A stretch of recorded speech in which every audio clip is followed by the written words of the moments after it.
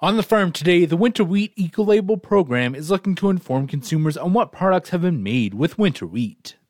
The new labels, according to research, may be able to encourage customers so that the winter wheat market can grow even further. That's one of the hopes of winter wheat farmer Wade Gray, who farms northwest of Moose Jaw.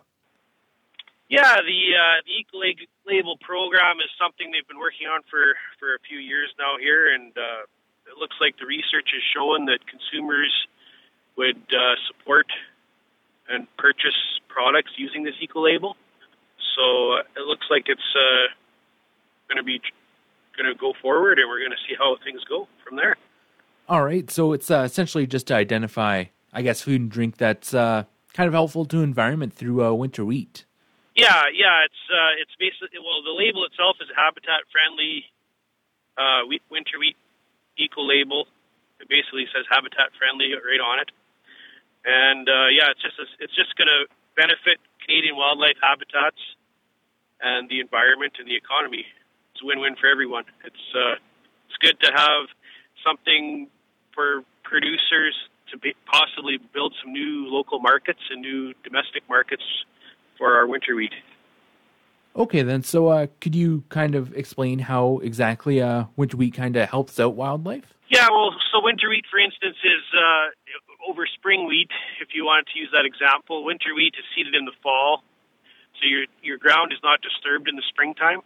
So it becomes an ideal place for ducks and songbirds to nest. The ground is not disturbed again until the next fall. So your chances of these birds nesting and their nests not being disturbed are really a lot better with winter seeded crops. And also the other benefit to the environment is winter wheat doesn't use as many herbicides and chemicals. A lot of times the crop is ahead of the weeds in the springtime.